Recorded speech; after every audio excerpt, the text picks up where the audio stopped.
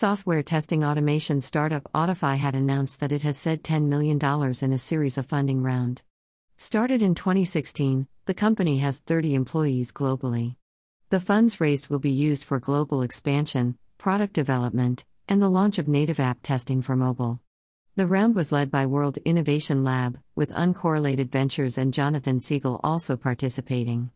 The startup helps to automate software testing.